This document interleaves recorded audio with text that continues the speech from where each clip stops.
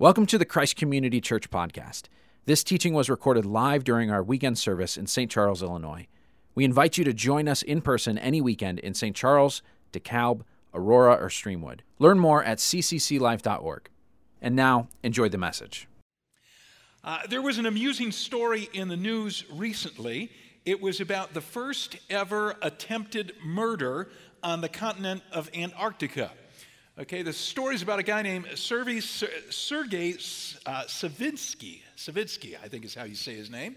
And he's a Russian scientist, and he has been deployed to a laboratory in that barren land of Antarctica. And when he gets time off, there's not a whole lot to do in Antarctica, so about the only thing he could do is read. He reads a lot of books, reads a lot of novels. Well, he has a coworker who loves to torment him. And what his coworker does is he finds out the latest book that Sergei is reading, and he reads the ending ahead of time, and then he tells Sergei what the ending is. And it just drives him nuts. Well, one of his most recent books, this coworker blurts out whodunit before Sergei gets to the part. So Sergei goes into the kitchen of the lab that he's working at, he gets out a knife, and he stabs the guy repeatedly. I'm not making this up. This is in the news. All right? So just a side note here, if you're one of those people who, like, you've already seen the latest Avengers movie, do not tell the rest of us what the ending is, or something like this could happen to you. All right? Just saying. All right? So this guy, this coworker, is recovering, and Sergei is now in prison, and he's not very apologetic. He's not sorry for what he did. And in fact, if you ask him, he'd probably say, I had a right to be angry. I had a right to be angry. Welcome to the first week of a 6-part series that we're calling Lies We Tell Ourselves. Lies We Tell Ourselves and the Truths That Set Us Free. I want you to turn with me. If you brought a Bible, turn to Ephesians chapter 4. And there's an outline in your program you're going to want to fill out as we go along. Now, the first lie that we're considering in this series is the lie that we frequently tell ourselves when we're upset. I have a right to be angry. I have a right to be angry. Anger is a commonly expressed emotion in our culture today. It's regularly on display at sporting events, on blog sites, in grocery lines, while talking to customer service reps on the phone, right? When stuck in traffic, in arguments between parents and their kids, on the golf course. Anger is everywhere. Anger is everywhere. Gallup did a worldwide poll last year, and they discovered that 22% of the respondents said that they were presently angry. Angry, 22%. Gallup says it's the highest number. The number keeps growing from year to year. It's the highest number they've had percentage-wise since they started taking that poll back in 2006. Well, the Apostle Paul addresses the problem of anger at length in the last half of Ephesians chapter 4. Now, earlier in the chapter, Paul says that once we surrender our lives to Jesus, okay, when we surrender our lives to Jesus, he begins to dramatically change our behavior. So when Christ comes to live on the inside, our external, our outward behaviors begin to change. And Paul uses an interesting analogy for these behavioral changes. He says it's like changing clothes. So it's like taking off dirty old clothes, those are the old behaviors, and putting on clean, new, fresh clothes. See, imagine this. Imagine that you're working out in the yard all day. And so you've been mowing the lawn, and you've been planting flowers, and you've been spreading mulch, and you come in and you're exhausted and you're filthy, and so you strip off all those grungy clothes and you leave them in a pile in your bedroom, and you step into the shower and you take a nice, warm, relaxing, refreshing shower, and when you step out, you feel like a new person. And so what do?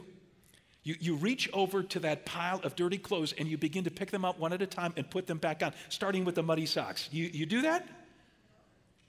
Of course you don't. You know, you're a clean person. You want clean clothes to go on the clean person. And that has been Paul's argument in the first half of Ephesians 4. When we surrender our lives to Christ, when we become new people, our outward behaviors need to change. And so Paul begins to describe some of the old behaviors, some of the dirty clothes that need to come off. So if you got your Bible open to Ephesians 4, we're going to begin at verse 25. Paul says, therefore, each of you must put off falsehood. Okay, take off falsehood and speak truthfully to your neighbor, for we are all members of one body. Let's stop there. This is the word of the Lord. Thanks be to God. So what is the first old behavior that has to come off according to the verse we just read? Call it out. What is it? Falsehood. In other words, lies. Okay, lies, which is the topic of our 6-week series here. Now, Paul specifically says in the verse I just read that we're to stop lying to each other, but we're going to take that truth and we're going to apply it to our lives. We got to stop lying to ourselves. Stop lying to ourselves. And the first lie that we're looking at, as I've already said, has to do with anger. It's when we say to ourselves, I have a right to be angry. So today we're going to look at this lie about anger. We're going to contrast this lie with 6 truths about anger that we're going to find in Ephesians chapter 4. So 6 truths about anger. By the way, if you haven't taken your outline out yet and you see the person next to you not having taken it out, you might want to bump them, hand them a pen and say, you're going to need this. Okay, but don't become angry. All right. Come on, everyone. All right. Number 1, 6 truths about anger. First one is that anger is a warning light. Anger is a warning light. Now, I want you to take a look at the first half of the next verse. We're up to verse 26. Paul says, in your anger, do not sin. In your anger, do not sin. Now, the way he says it infers that it's possible, listen, it's possible to be angry and not sin. It's possible to be angry in a good sense of the word. And we know that to be true in Scripture because the Bible says repeatedly that God is a God who gets angry, right? So God gets angry at social injustice. You know, God gets angry at wicked behavior. God gets angry at the worship of false gods. So if God gets angry, if he has justifiable cause to get angry, I guess we can assume that on occasion we might have a righteous cause over which we can get angry about, right? But that's rarely the case, is it? Isn't it? You know, most often our anger is for a selfish or for a vengeful or for, even a foolish cause. Which is why Paul says here, in your anger, do not sin. See, anger's like a warning light. It says something's wrong, it needs your attention, and if you don't get it fixed, something even worse could happen here. It's like the flashing light on my dashboard that comes on when I'm low on fuel. I'm driving my Honda Pilot and boom, the light comes on, low on fuel. So you got to do something about this. You got to stop and get gas or you may be stranded on the side of the road. And what if I told you, that little light, it just bugged me. So what I did is I took my car to the Honda dealer in town and I had him disconnect the fuel light. See, I'm doing much better now. You say, what a stupid thing to do. Okay, that light's telling you, again, something's wrong. Something needs your attention. There's a problem that needs to be fixed. So when the anger light comes on in our lives, it's telling us that this could lead to some serious sin. So look beneath the surface. What could possibly be behind this anger? Many psychologists refer to anger as a secondary emotion. A secondary emotion, meaning there's a primary cause behind this secondary emotion. Say, like what? Let me give you 3 things that maybe be behind your anger. So whenever you're angry, you begin to look, when the anger light is flashing, you begin to look for one of these 3 things. First one is hurt. Okay, I'm angry because I'm hurt. And that hurt may be physical pain, like a stubbed toe or a pinched nerve, makes me angry. The hurt may be emotional or relational. Relational pain, my girlfriend broke up with me, or my boss verbally abused me, my friend betrayed me, my wife criticized my driving. It's hypothetical, I know that never happens to anybody, but if it did, you would be hurt and you might strike out in anger. My family loves to tell the story of the time we were on a vacation together. And my kids were grown by this time, it's a few years ago, and so my two daughters were married, their husbands were with us on this family vacation, and one night we decided to play a game of charades together, and it was my turn to act something out, and I was really into it, and I was flailing with my arms, acting this thing out, and as my arms waved around, I struck a bronze statue that was on a table there, and it punctured my arm, and blood began to spurt out. So I grabbed my arm like this, and I said, "Somebody get me a cold compress." And my family began to laugh. I mean, they laughed for one because it was a self-inflicted wound. You know, they thought that was hilarious, and I was flailing, and boom, I did it to myself. And they were secondly laughing because who talks like that? Because nobody says cold compress anymore, Dad. And so they're laughing on the floor, and I'm hopping mad. Why am I mad? I'm mad, first of all, because my arm hurts from the puncture wound, and secondly, because my ego hurts from my family's derisive laughter. So when you're angry, first thing to look for is hurt. Is there a hurt behind this anger? Second thing you might want to look for frustration. Something is not going your way. Okay, the traffic is stalled and you're late for work. Or you're halfway through mowing your lawn and the mower runs out of gas and you got no more gas in your gas can. Your kids won't do what you tell them to do. You're typing up something important on your laptop and your finger strikes the wrong button and boom, your document disappears into cyberspace. Frustration. Now I've described some harmless frustrations, but sometimes we face some really significant frustration. You've been out of work for 6 months and you still can't find a job. Or you've got a problem with debilitating migraine headaches and the doctors don't seem to come up with a plan for dealing with them.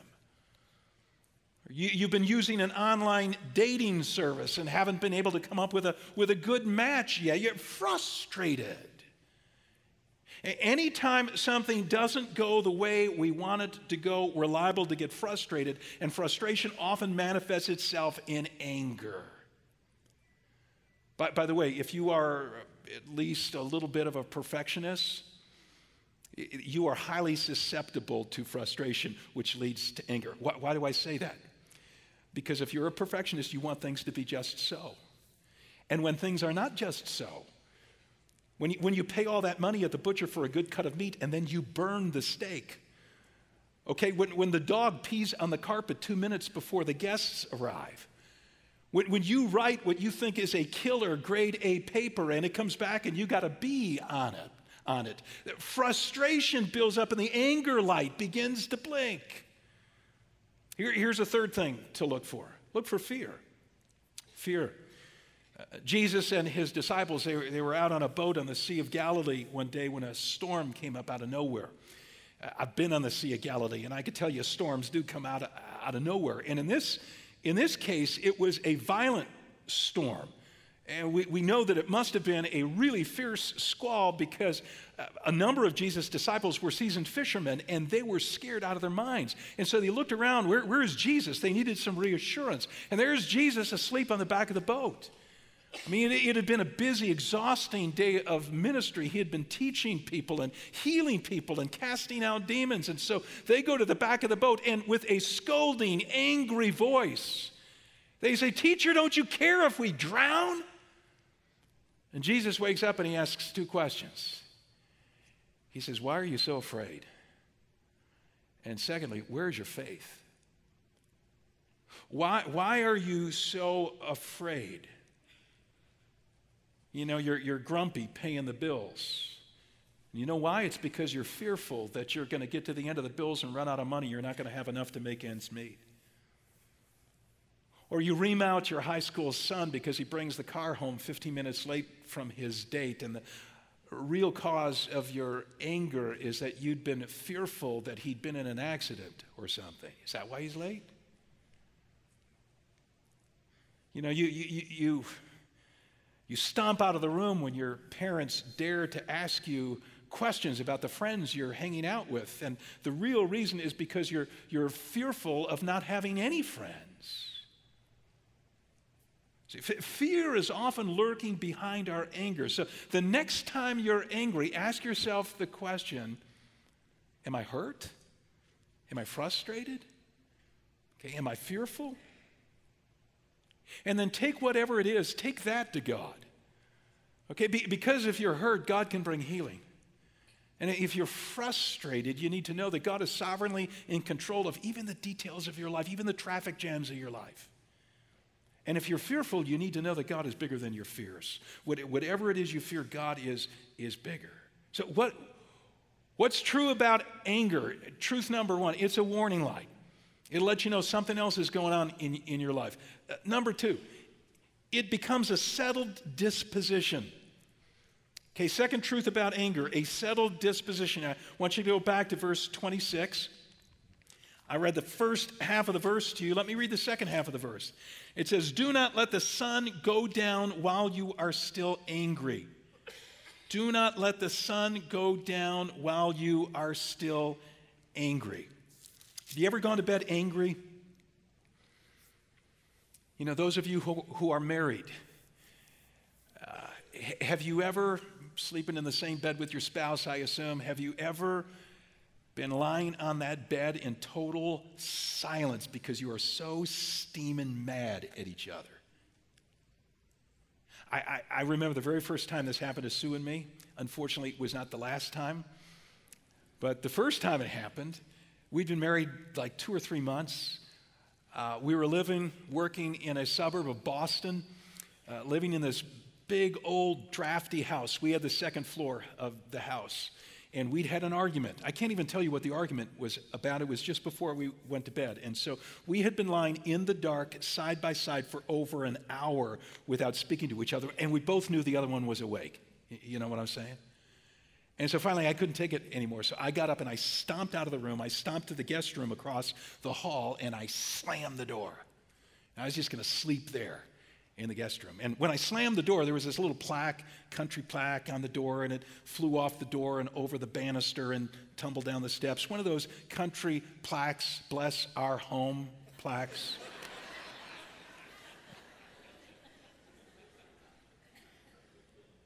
You ever go to bed angry? When you go to bed angry, how do you wake up the next day? You wake up rested, refreshed. You pull back the curtains and welcome the sunshine. When you go to bed angry, you wake up angrier, right? Yeah, right. Okay, so Paul says, don't go to bed angry. I quoted a Gallup poll earlier. It says more people identify themselves as angry today than in any previous survey. And it's not just the high percentage of people who are angry that Gallup found disturbing. The survey also concluded, listen, that we're seeing a different kind of anger today than in past surveys. Here's what Gallup says. It's as though our anger has curdled, gone rancid. As a society, we seem not to express it and move on, but to stew in it until at the extremes it hardens into violence and hate. We're stewing. We're stewing in our anger these days, Gallup says. We're walking around like ticking time bombs, looking for an excuse to explode. And all it takes is for some driver to cut us off in traffic. All it takes for us to set us off is a sassy comment from one of our kids, or dirty dishes that our roommate left in the kitchen sink, or a dropped cell phone call, and kaboom, we explode. And even if we do manage to keep ourselves from exploding, the alternative is often to repress our anger, to just keep it inside, where that settled disposition becomes depression. Dr. Paul Meyer is a noted psychiatrist, best-selling author. He says that internalized anger is a major contributor to psychological depression. Let me say that again. Internalized anger is a major contributor to psychological depression. Wow. You feeling really, really depressed? Well, maybe, not always, but maybe there's some unresolved anger that you're holding on to. By the way, Pastor Clayton in the series, he's going to talk about depression next week, give you a fuller picture of that. The Apostle Paul warns us against allowing our anger to become a settled disposition. Do not let the sun go down while you are still angry. Because if you do that, you will eventually explode at others or implode within yourself. Now how literally are we to apply Paul's counsel here when it comes to being angry at somebody else? Don't let the sun go down. Does that mean that all relational conflicts in your life have to be settled tonight by 10 minutes after 8? Because I checked my weather phone app and that's when the sun's going to set. So you are not allowed to have any relational conflicts after 8:10 tonight. Is that what it means? You know, if it does, and what about the guy who lives in Greenland, where the sun doesn't go down between late May and late July, doesn't go down at all? Did you know that? So does this dude get a free pass? Like, I have a right to be angry. The sun hasn't gone down yet. I think we all understand that, what Paul means by this sundown expression, this figure of speech, is that although it might not always be possible for us to resolve every conflict by the end of the day, we better not let our anger linger for long. I mean, even in our marriages, it might not always be possible to resolve the conflict before you go to bed, but you better not let it linger too long. I talk to husbands and wives sometimes who tell me that they've gotten the cold shoulder treatment from their spouse for like 3 or 4 days in a row.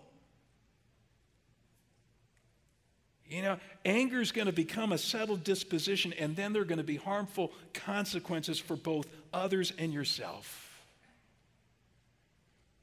So let me ask you today, who are you angry with? Who stirs up bitterness? Who stirs up resentment in your heart?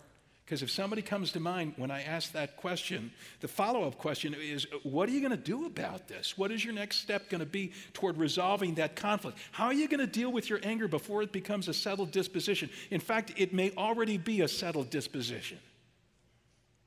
What are you going to do about it? Number 3, third truth about anger, an open door. Okay, anger creates an open door. Back to Ephesians 4, we're now up to verse 27. I mean, every line of today's passage reveals another truth about anger. Verse 27, and do not give the devil a foothold. Do not give the devil a foothold. When we're angry, the devil gets a foot in the door of our lives. And now that door is cracked open a bit, there's no telling what other wicked behaviors might come through the door. You remember the very first story about anger in the Bible? Okay, it's all the way back in the opening book of the Bible, the book of Genesis, chapter 4. It's a story about anger between two brothers, Cain and Abel. And both of these brothers bring offerings to God. And Scripture tells us that Abel's offering is accepted and Cain's offering is refused. Scripture doesn't say why God refused Cain's offering, but judging from the context, from what follows, we might guess it had something to do with Cain's bad attitude. Okay, so Cain's feelings are hurt. And remember, blinking warning light, okay, anger, what's behind it could be hurt. In this case, it was hurt, wounded ego. But Cain ignored the blinking light, the flashing light. And so God explicitly says to him in Genesis 4, you could read it for yourself sometime. He says, Cain, anger is lurking at your door and its desire is for you. It wants to have you. So what does Cain do? There's a door that's cracked open. You know what Cain does? He opens it further. And when he does, what comes through the door? Murder. He kills his brother. Listen, friends, anger opens the door for the devil to enter, and when he comes in, he comes with a bag of dirty tricks. You know, the Old Testament book of Proverbs says that an angry person, Proverbs 14, verse 17, does foolish things. Later on in Proverbs chapter 29, verse 22, says that an angry person commits many sins. Here's an icebreaker for you to try next time you're at a party, okay? You want to get things stirred up? Here's an icebreaker question to throw out. What's the stupidest thing you've ever done while angry? What's the stupidest thing you've ever done while angry? And I'll bet you'll get not only some amusing, you will get some hilarious responses. But now, what if we put a little twist on that question? How about a not so funny version of that question? What's the most harmful thing you've ever done while angry? What's the most harmful thing you've ever done while angry? Ever broken your hand punching a wall? Ever destroy what was a really good friendship? Ever say something that got you fired? Ever go out and do something immoral to get back at your spouse who you're mad at? You ever get into a fender bender because you're driving angry? You ever turn to an addictive behavior to calm your anger and now you're hooked on that addictive behavior? Anger opens the door to nasty stuff. Alexander the Great was known as the guy who conquered the world, but he couldn't conquer his temper. Alexander had a friend, a boyhood friend, named Cletus. And one day Cletus got drunk at a party and he said some inappropriate things, some embarrassing things about the emperor, and Alexander was enraged. He grabbed a spear from a nearby soldier and he hurled it at Cletus. Now his intention was he wanted to scare the daylights out of Cletus, but his spear found its mark and he killed his boyhood friend. And he experienced great remorse, so much so that he tried to take his own life with the same spear. A bodyguard prevented him from doing so, but he went to his bed and he was inconsolable for several days, weeping over the loss of this boyhood buddy, Cletus. When we get angry, the devil gets a foothold in the door of our lives and bad stuff enters. Just a footnote to this point. You may be a victim of an angry person. Won't ask for a show of hands on that. But if you are, may I say to you today, get help. Okay, you don't have to continue to put up with that. Go to a pastor, go to a counselor, go to your community group leader, go to a trusted friend. Number 4, here's a fourth truth about anger. A vicious mouth. It produces a vicious mouth. Go to verse 29. Okay, we should all memorize this verse because we could all put it into practice numerous times every day. Ephesians 4:29, do not let any unwholesome talk come out of your mouths, but only what is helpful for building others up according to their needs, that it may benefit those who listen. Do not let any unwholesome talk come out of your mouths. The word for unwholesome here in the original Greek text, in the language of the first century, the word unwholesome was used to describe rotten fruit. So Paul's saying here, he goes, think about it. You wouldn't take a bite out of a rotten apple. You wouldn't take that rotten fruit and put it into your mouth. So don't let any rotten fruit come out of your mouth. Okay, no unwholesome words. This past week, I traveled down to North Carolina with 3 executive pastors from the staff of Christ Community Church. We had gone down there to sort of go to school on a couple of churches that we admire. And so we got together with the staffs of both those churches, and we had a free night. And so we decided to go to a minor league ball game. Don't know if you've heard of the Durham Bulls. But AAA ball team, pretty good game, and we got wonderful seats. We were like 2 rows back, first base sideline, And at the end of every inning, as the ball players ran off the field, whoever had the ball would toss it in the stands. And, they were typically looking for some kid with a glove and throw it to the kid, and he'd catch the ball. And there's a guy sitting in front of us who wanted a ball. Now, he's a big, burly, like 35-year-old guy, a thick beard, and he's getting more and more aggravated that they're not throwing the ball to him. They're throwing him to these kids. And so when one more ball goes to a little boy with a baseball mitt, this dude calls out to the player. He goes, "You guys never throw to an adult." Yeah. Now, I'm sitting next to Pastor Clayton, and I look at Pat, and we're both like, we cannot keep looking at each other because we're going to burst out laughing. We're just trying to keep it in, and we're going to keep it in because we're afraid the dude's going to turn around and smack us in the face if we don't.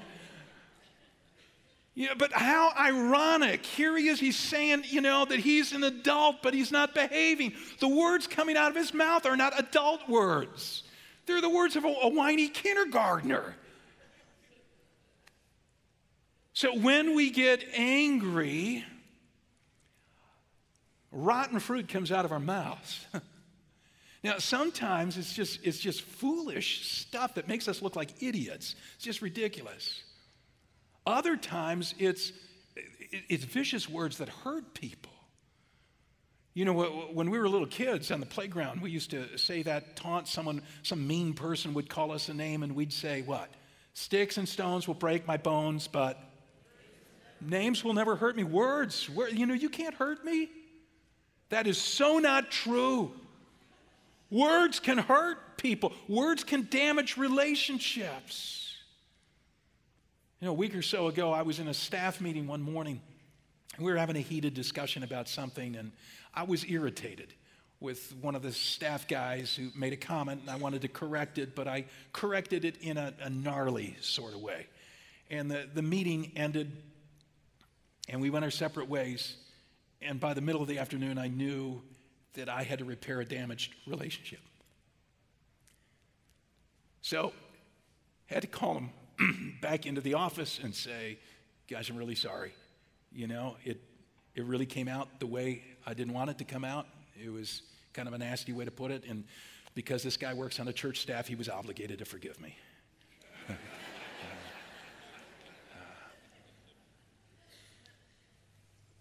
When we're angry, we say things we regret, don't we? Vicious things come out of our mouths. Which is why the writer of Proverbs says, Proverbs 15, verse 1, that a gentle answer turns away wrath, but a harsh word stirs up anger. I say a harsh word, a vicious word, just escalates the anger. It's like pouring kerosene on a fire. It just burns all the more. So if you find yourself getting angry, then lower your voice. Speak calmly. Don't use profanity. Get it? Good. Number 5. Here's a fifth truth about anger. We get a grieved coach. A grieved coach. Now we're up to verse 30 of Ephesians 4. And Paul says, "Do not grieve the Holy Spirit of God, with whom you were sealed for the day of redemption." Do not grieve the Holy Spirit. Now, I want you to imagine for a moment that you play competitive tennis. Okay, now this is going to take a lot of imagination on my part because I'm a lousy tennis player. But in your case, you've got a personal coach. Okay, and he works with you on every aspect of your game. So you get to be a pretty good tennis player, and you and your coach decide you're going to enter a tournament. So in your very first game of your opening match, you're playing pretty good. But then a call goes against you. Bad call by a line judge. I mean, you just smoked the other guy with a serve, and you thought it was in, and the line judge calls it out. And it bugs you. It really bugs you. And you begin to ruminate on that, okay? Yeah, you got to pick John McEnroe for that shot, right? You begin to ruminate on that. And suddenly, what happens? Everything your coach has taught you goes out the window, right? And so you lose the game, you lose the set, you lose the match. And afterward, you're walking off the court and your eyes meet the eyes of your coach, and he looks so disappointed. And you know, he's not disappointed because you lost. If you had played your best and lost, he would be cool with that. It's the fact that you didn't play your best. It's the fact that once you got angry, everything he had drilled into you was forgotten.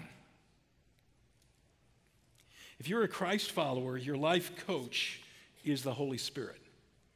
Your life coach is the Holy Spirit. He has been working with you for some time. Even before you surrendered your life to Jesus, it was the Holy Spirit, according to the Bible, who made you aware of your sin and the fact that your sin had disconnected you from a relationship with a holy God. It was the Holy Spirit who helped you understand who Jesus is and what he did on the cross, that he died to pay the penalty for your sin. The Holy Spirit turned the lights on. You began to understand it. It was the Holy Spirit who humbled you so that you could pray one day, "Oh, Lord Jesus, I surrender my life to you. I want you to be the Savior and the King of my life." And then it was the Holy Spirit who came to live on the inside, who sealed, as Paul says here, sealed your redemption, your salvation. And now it's the Holy Spirit who is determined to make you more and more and more like Jesus. Did you know that's his goal in your life? It's the Holy Spirit who shows you what behaviors are old and dirty, they're clothes that need to come off, and which behaviors are godly and they're good and you need to put them on. It's the Holy Spirit who inspired this book, and when you pick it up, he illuminates its pages so you understand what you're reading, and he helps you apply it in a practical way to your life. He is a wonderful coach. He's a wonderful coach. When I was down in North Carolina this last week, one of the senior pastors that I met up with, a couple churches we visited, one of the senior pastors played in the NFL for 7 years. He was 6 years with the Indianapolis Colts. Derwin Gray is his name. And Derwin was showing me around his office, and he had a picture there he was proud of, a picture of him with one of his coaches. He said, I love this guy. He said, this guy was like a second dad to me. When he died, I cried for 3 days. Big, burly NFL player. I cried for 3 days when my coach died. He said he had such a huge impact on my life. Listen to me, if you're a Christ follower, that's what our relationship with the Holy Spirit should be like. I mean, he's the best mentor we'll ever have.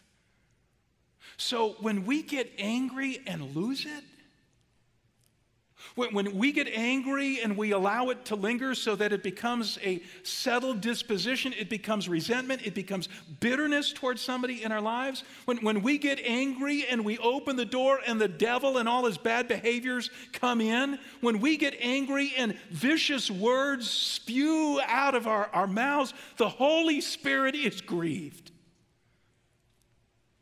The Holy Spirit is grieved. The Holy Spirit is grieved. I mean, the Holy Spirit watches as everything that he's taught us goes out the window. And even though, yes, we can be forgiven if we'll finally come to our senses and we'll confess our anger, God will forgive us. But the Holy Spirit knows that the recovery is going to be long and hard and painful to make up the ground we just lost. So Paul says, don't grieve the Holy Spirit. Don't grieve the Holy Spirit. 6th, final truth about anger has to do with a compassionate Savior. You know, I love the way that Paul concludes Ephesians 4. Look at verses 31 and 32. He says, summary, get rid of all bitterness, rage and anger, brawling and slander, along with every form of malice.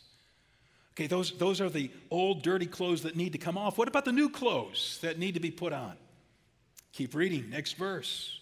Be kind and compassionate to one another, forgiving each other just as in Christ God forgave you. So, what's a person supposed to do with their anger? Okay, you're angry. What are you supposed to do with it? I've got a friend who spent a number of years living down in Bolivia. He was helping to start churches down there. And he says in his village, his town, and I suspect this is probably true across the country, there's a carnival week that is celebrated every year. And on one day of the carnival, they spawn water wars. Okay, it's a water day. It's a day for where everybody gets everybody else wet. And it's sort of a way to let loose of pent-up anger and frustration and aggression and so on. So, people got water balloons, people got super soakers, people got buckets of water. He said, no lie, you come to an intersection that day and cars stop and drivers jump out with super soakers and they just nail each other. He said, it's hilarious. He said he was, on one of these occasions, one of these water fight days, he said, I was leaning out the window of my second floor apartment. I had a garbage bag full of water. I was about to drop it on a group of teenage girls that were on the sidewalk below me. And just as I'm about to release it, the little old lady who lives in the floor above me leans out and dumps a bucket of cold water on me. Just nails me, And I'm thinking to myself, what a novel way to deal with pent-up anger and aggression. Right? Just let's set aside one day a week and we'll get each other soaking wet. Does that work? Well, it probably works with, minor aggressions and whatever. But serious anger? Serious anger? I don't think so. So what works? Jesus works. Okay, how does Jesus help you with your anger? I'll tell you what Jesus does. He responds to my offenses. Instead of with anger, he responds with compassion. He lays down his life on the cross to take the penalty that our sins, our sinful behaviors, our selfishness, our offensive behaviors, he takes the penalty that they deserve. They deserve death, and he dies in our place. And he rises from the dead, and he offers forgiveness and new life to anyone who will surrender to him. So the things in our lives that should make him angry, righteously so, instead of getting angry, he exhibits grace. And so when the day comes that you surrender your life to him, it's a sea change, or it ought to be a sea change for us. When we get angry, we need to remind ourselves that we should have been on the receiving end of God's righteous anger, and instead what we got was what? We got compassion, we got grace. And it's only the person who's been forgiven like that, it's only the person who knows that they deserve the anger of God and got compassion in its place. It's only that kind of a person who can turn it around and offer compassion and grace and understanding to someone that they're angry with. Let's pray. As we bow before Almighty God,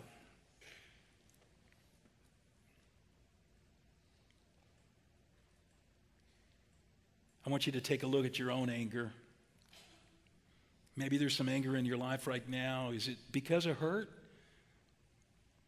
Or is it because of frustration? Is it because of fear? Take it back to its source. The anger light is flashing. It's a warning.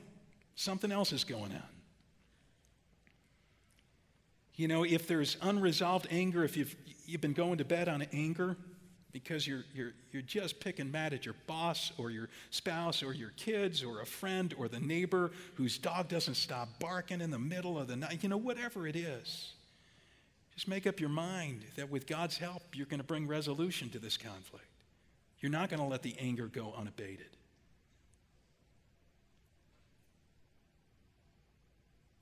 Have sinful behaviors or vicious words come out of your mouth as a result of your anger? Have you given the devil a foothold?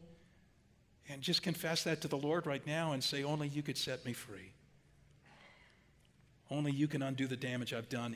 Have you grieved your coach? The Holy Spirit is your life coach. Is he sad over the way that you're dealing with anger in your life? Just right now, just tell him, oh, Holy Spirit of God, you've done so much for me. I'm so sorry. I want to respond to your promptings in a positive way.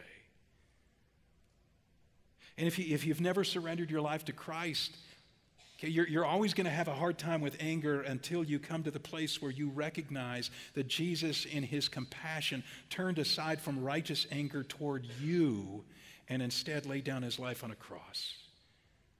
And when you become overwhelmed by the amazing grace of God, only then will you begin to forgive people and deal with your anger in a God-honoring way. Lord God, thank you for the practicality of your word. A short passage of scripture where every line was pregnant with meaning for us. Help us now apply it to our lives. In Jesus' name we pray. Amen.